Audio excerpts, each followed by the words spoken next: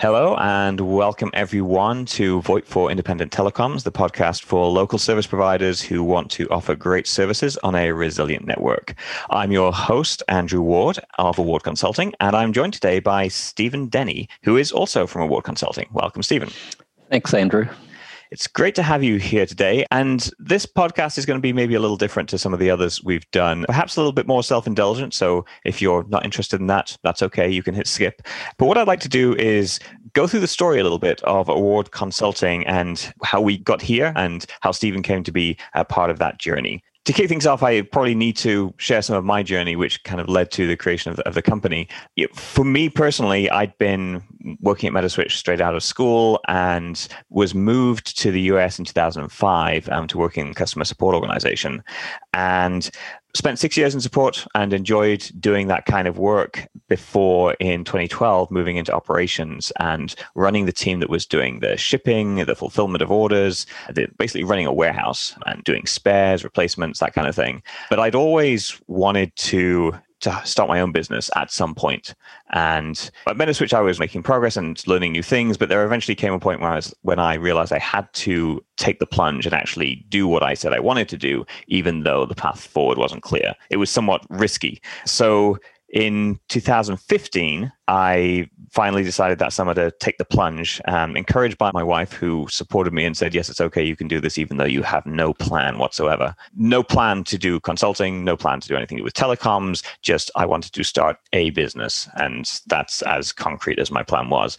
But nevertheless, I quit, and that was fall of 2015. And we kind of flailed around a little bit, experimenting with different things. I spent a few months really passionate about 3D printing and about making 3D printed maps of beautiful places. I still have some maps of Yosemite and Tahoe that I made that are beautiful art pieces, but don't really have any commercial value.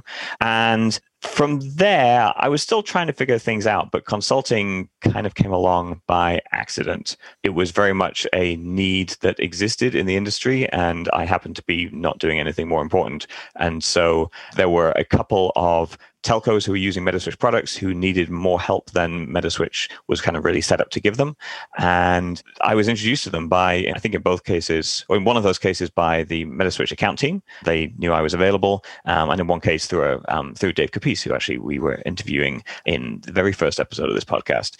And so I kind of fell into doing a little bit of consulting on the side, which was still not my plan. It was like, this is good because I'm earning some money, but actually I really want to do this 3D maps thing. That would be the most exciting thing to do. But unfortunately, in life, you also have to earn money. And there was a point when I suddenly realized that it was much easier to earn money doing consulting than it was by making these 3D maps.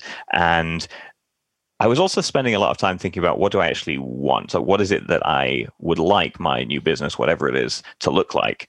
And at some point in the fall of 2016, I suddenly realized actually consulting checks the boxes. It gives me some freedom, is fun. It's fun to help people, to work with them to solve their problems. I've got a decent amount of flexibility. It's got the potential to earn decent money.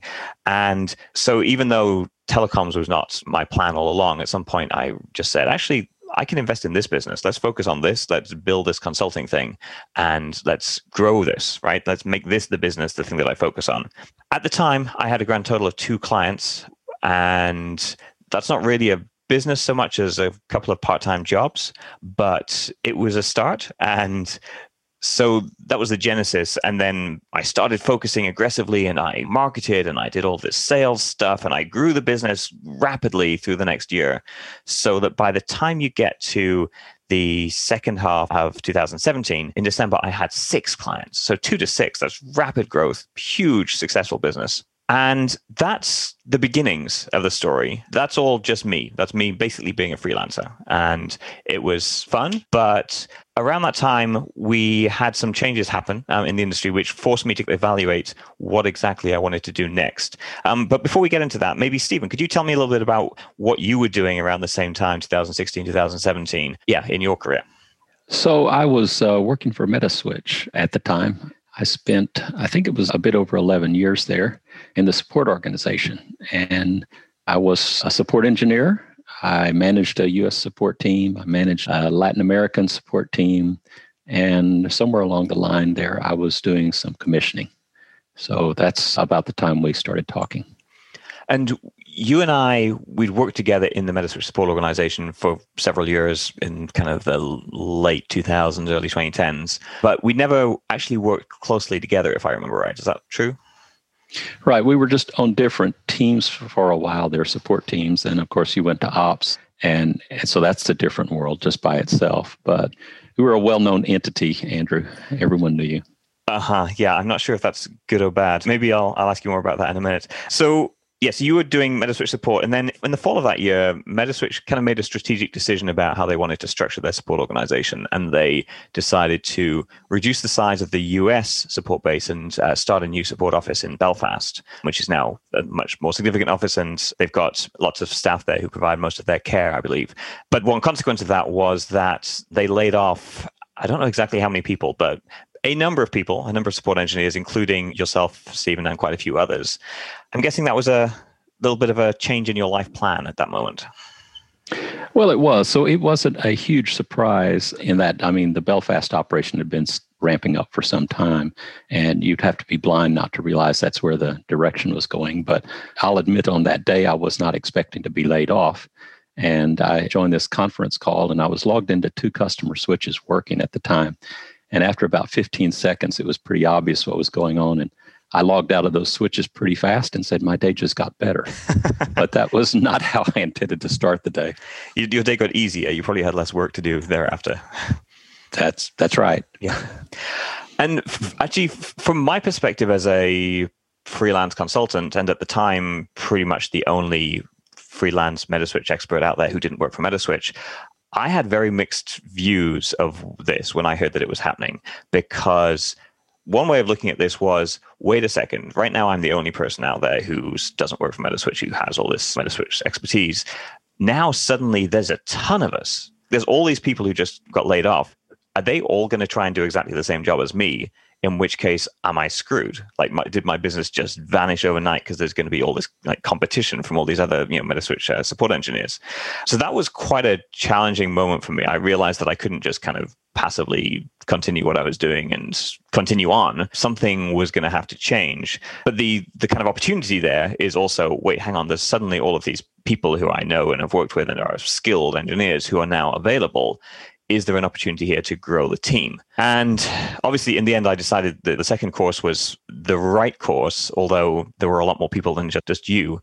But my logic at the time was I didn't really know what all those people were going to do. In the end, they all ended up getting jobs at telcos pretty much. So they were able to find homes where they were part of a decent sized company, where they could use their expertise and, continue with their careers, which is great. But from my point of view, I figured if there are going to be a lot of people, how can I make sure that Award Consulting is differentiated from all of these other people who are now freelancing?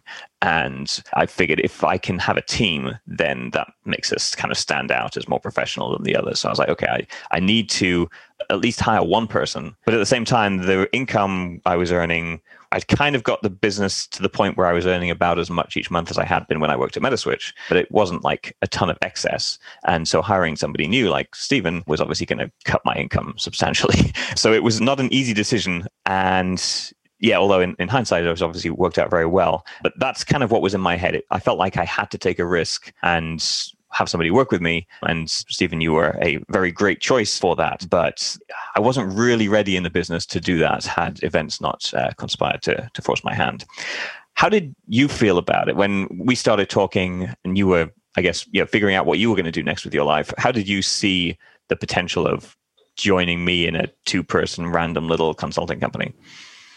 Well, that actually didn't bother me, Andrew, the size at all. I've actually started a few businesses myself and sold them off over the years. And small businesses can be fun. It's just that you need to be prepared to wear a lot of hats, usually. You don't have 50 people to divide up things. You need to be able to do all of it. And that works out well for me. I like, I'm a technical person. I always have been.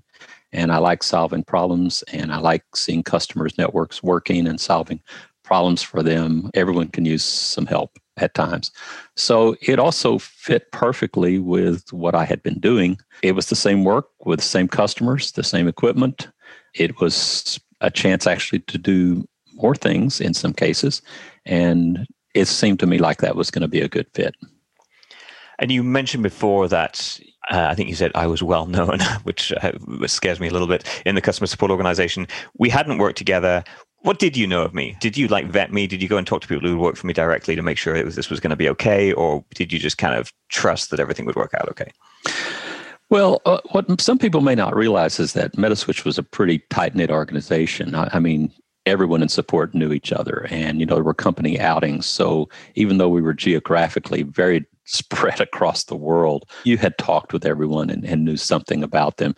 Everyone sort of had a reputation. So I didn't go back and do background checks on you, Andrew. I felt I was maybe a little bit beyond that point. I hadn't kept up with what you were doing at the time. I knew you were off on your own and freelancing a bit, but I mean, when you explained where you were at with things, it sort of made sense to me. Yep. And bringing Stephen on board was actually, I think, a very good thing long-term for the business, because that gave me the freedom to say, okay, as far as is possible, I would like Stephen to do the customer work, the client work. Because obviously at that time, there was at most one person's client work to do, because I'd been doing it all. And then I have that responsibility to grow the business. So I still did client work, certainly, but we said, okay, Stephen will do as much as we can, feed to him, and then Andrew will spend his extra time doing marketing and sales and trying to grow the business. The problem with marketing and sales is, particularly if you're an introvert, I view myself as like a high-functioning introvert. So I can talk, but I don't really love meeting new people and stuff. It's a hard skill for me. But as somebody who's not going to make 1,000 cold calls just to random people and try to get business, those efforts that I made to do sales and marketing had a slow burn effect. They eventually worked, but it took a while. So in 2018, is that right? Yeah, 2018, which was the first year you were with me full time, Stephen. That was actually a bit of an up and down year for us financially. I was just looking back at the numbers in preparation for this. Like Q2 was fantastic. We had one client that needed a lot of help, and our revenue was going up. And I was like, "Hey, I'm so good at this. This is fantastic. I'm doing that sales and marketing thing we said, and we've grown, and this is great." But then the latter part of the year, Q4 of that year, was actually worse in terms of revenue than Q4 of the previous year, except that now we had two of us to support. So I think it's fair to say it was working, we were getting by, but it wasn't an unparalleled success right away. Were you aware of any of that? So I can't remember to what extent I was sharing the detail. Certainly not all the details of the financials, but did you have a feel that some quarters were a little bit lighter than others? Yeah, well, you were sharing some things with me, and I could sort of see the trend. And I mean, business just has its ups and downs, and particularly, no new projects start in late November and December. So if you don't have something going on then nothing new is going to happen then. I wasn't particularly worried about it. I let you worry about it instead of me, and I just keep working. Well, good. I certainly did worry about it. I remember doing that. And I think, thankfully, well, the next year, 2019, I'm just going to keep going kind of through the chronology here to kind of help people see how we got to where we are today. The following year, 2019, we actually grew a tiny bit, but actually what changed more in that year was that our revenue became more consistent. We had a greater diversity of clients. We had things a bit more evenly spread across the year. And so by the end of 2019, we were at a point where I think the last quarter of that year was really good. That was kind of definitely an upward trend. But overall, I was looking at that year thinking, okay, the business is more solid. I think there's a phrase, anti-fragile. So the business is harder to kill because we've got a greater number of clients, maybe not so many big clients with significant revenues, but you can't kill us by losing one client as things stand at this point, because we've got more clients, there's a greater diversity of revenue, and it's beginning to become a bit just more solid, more routine. Things are happening more naturally. It's less random. But at the same time, we were just maybe starting to see that growth in that fourth quarter. But again, I was still looking at this thinking, okay, well, we're managing to support the two of us, but is this really going somewhere, or is it just a business for me and Stephen? And then 2020 happened. And you might think that 2020 was kind of a bad year. I mean, in many ways, it was a bad year. There were lots of very bad things that happened. But from a business point of view, it actually didn't turn out that way. I was looking back at my notes in March of that year. At the beginning of March of that year, Darren joined the team on a part-time basis, Darren Thomas, and in response to the growth that we'd seen. So we'd seen growth in Q4 of the previous year, and Q1 of that year, we were starting to see growth. And so I felt confident enough to add Darren to the team as an ongoing part-time member. And Then, of course, the pandemic struck, which I'm not sure. Obviously, we weren't in the restaurant business. It wasn't immediately, obviously, catastrophic to us, but equally, there was a lot of uncertainty there. Stephen, from your perspective, did you have worries that the pandemic was going to impact telecoms, or what did you think would happen to telecoms as a result? Well, no one was sure of what was going to happen, of course, and I wouldn't have predicted growth under those conditions. Companies probably being conservative with their money, but they still have to maintain their networks. You still have to upgrade software, for example, and things still break at the same rate, no matter what the economy itself looks like.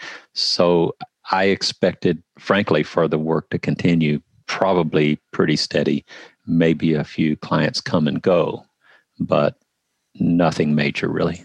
Yep. And I think you proved to be right. We had one client project that was kind of verbally planned in March of that year, that not a huge project, but which got basically they did it in-house instead of hiring us to do it because they were worried about the pandemic and the impact on their business. But apart from that, I don't think anything else got stopped. I don't think it's the case that we grew because of the pandemic. I think we were already on a growth curve, but the pandemic didn't stop it, which is, I think, one of the great privileges of telecoms, right? It's a pretty recession-proof business. People still need service, and the pandemic, if anything, made service providers more critical to the nation than they were before. So you may remember there was a flurry of hosted PBX activity there as people started working from home. How do you get their lines to them and keep them on the hunt groups and engaged with the corporate network and all of that? So it was pretty busy, actually. Yeah, there was a flurry of webinars and stuff that people were doing. I think I did one with Metaswitch and with Poly at the time about, you suddenly need to do hosted PBX today. Everyone's switching to remote work. What do you do? And there was a lot of people thinking about that. And even just with traditional PBXs, like just making sure people forward their phones, right? It was stuff like that people were panicking around at the time. So 2020, so March was kind of iffy. We were uncertain what was going to happen, but we had some revenue some work already planned. And things continued well to the point where in August of that year, we hired Nathan full-time, Nathan Littlepage. And then suddenly in the space of 6 months, we've gone from a team of 2 to a team of 4 during a pandemic, which is kind of crazy.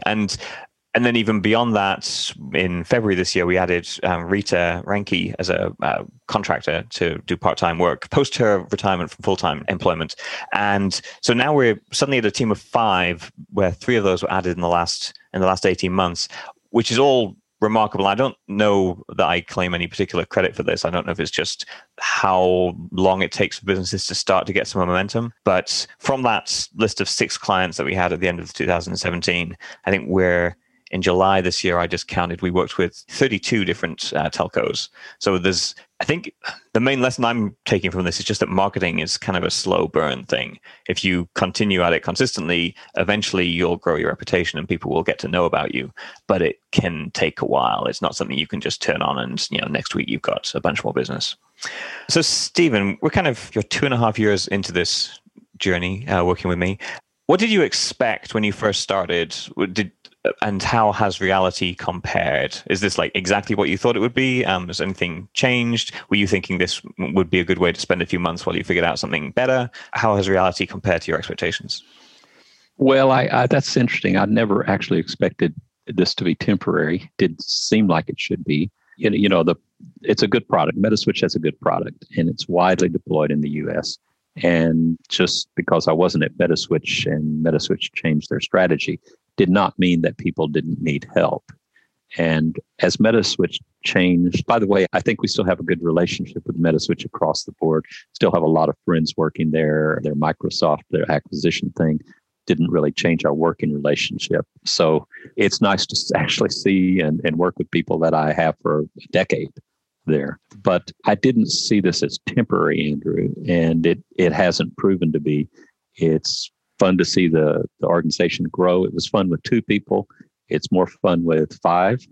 And, we still all fit on one Zoom screen. But you've made some good choices in people that you've hired, starting with me, I hope, and continuing on.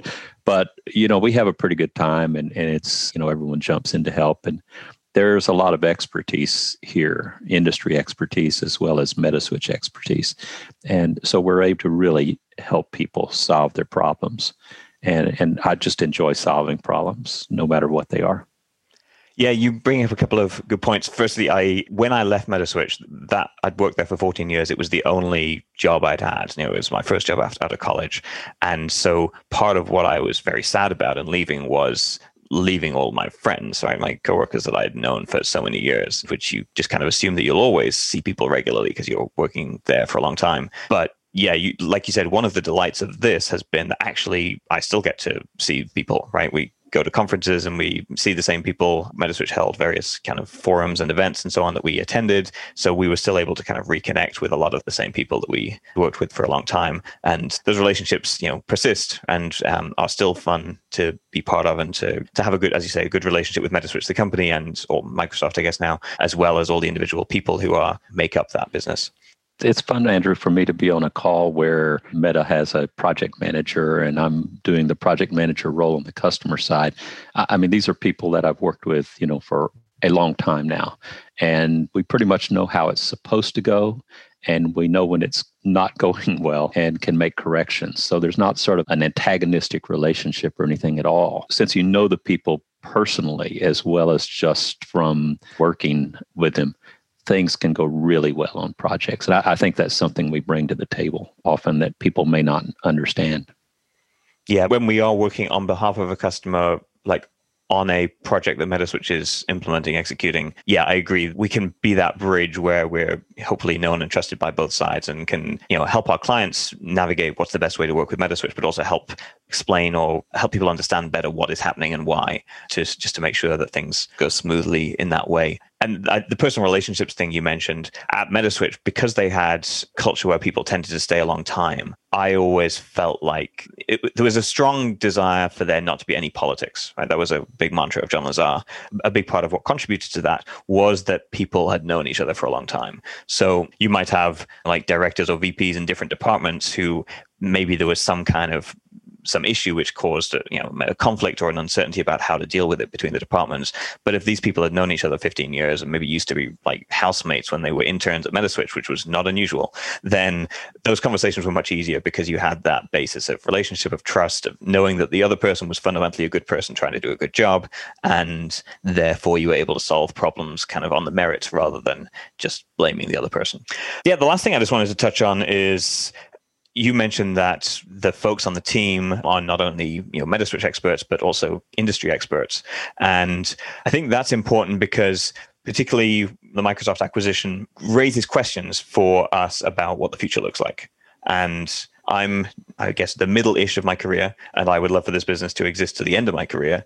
And it would be probably foolish of me to assume that the industry and the use of Metaswitch in that industry is going to stay exactly the same for the next 20 plus years through the end of my career.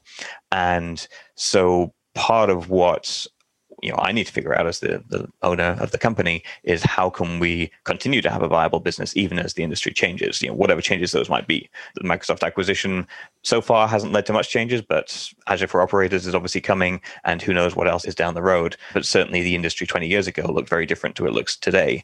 So we've spent a bit of time kind of thinking about what our long-term vision and strategy is, and the plan for very slowly us to kind of expand, beyond Metaswitch. What I love about this role, this job or this industry, is that we are solving technical problems for the kind of smaller ILEX and CLEX, for the rural service providers.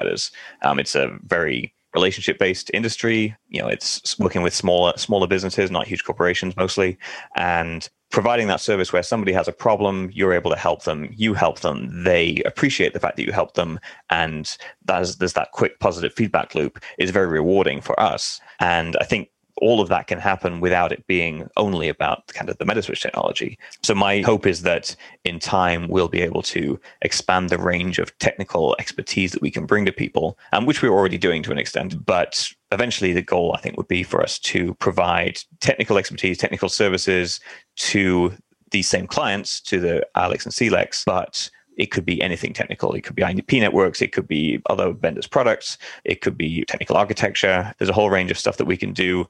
And long term, I don't think ISPs are going anywhere. Voice might eventually just become an application that's in the cloud. But as long as we can keep serving these same clients and providing great service to them, then I hope that that vision extends well into the future, regardless of what happens in terms of acquisitions or different changes in the industry. Does that make sense to you? I mean, you've been in the industry longer than me. I guess you've presumably seen some vendors kind of rise and fall and some changes in terms of like systems, architectures, and technology and stuff during your time. Well, that makes me sound pretty old because I am, but older than me. That's all I said. That's all I said. I didn't say old. I lived through Frame Relay. I lived through ATM. In fact, I co-founded a CLEC in Texas, and we wanted to buy the Metaswitch product, but it was only doing ATM at the time. So we ended up with a different switch, which was later replaced by a Meta. So yeah, the industry changes, but our relationships that we have with customers probably don't change. And the expertise that we can bring to their networks is, like you say, beyond just the Metaswitch.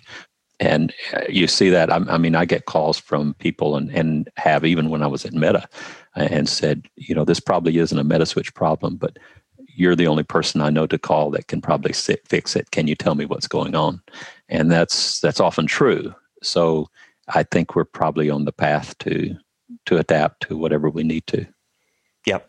Yeah, it took me a while to realize that if I hired people who knew things that I didn't know, for example, Nathan's IP networking expertise is far beyond mine, then one consequence of that was that I could then sell skills that I didn't personally have. And I think for a long time, as a technical person now in more of a sales business owning role, a more general role, it made me nervous to ever sell something that I couldn't personally do if I had to.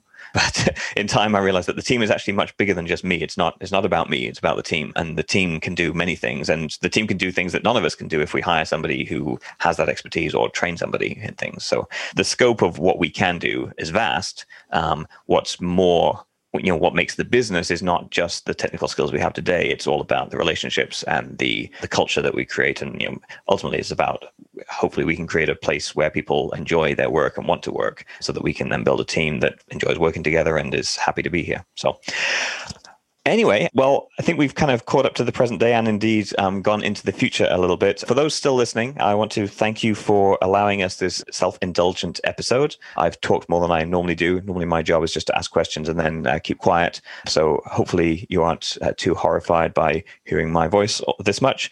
So thank you for listening. If you enjoyed this episode, or I guess even if you didn't and you want to go back to the normal stuff, then please be sure to join us again next time for the next episode of VoIP for Independent Telecoms. And if you're listening on iTunes or Spotify or whatever, be sure to subscribe, and we'll be back soon. Thank you very much.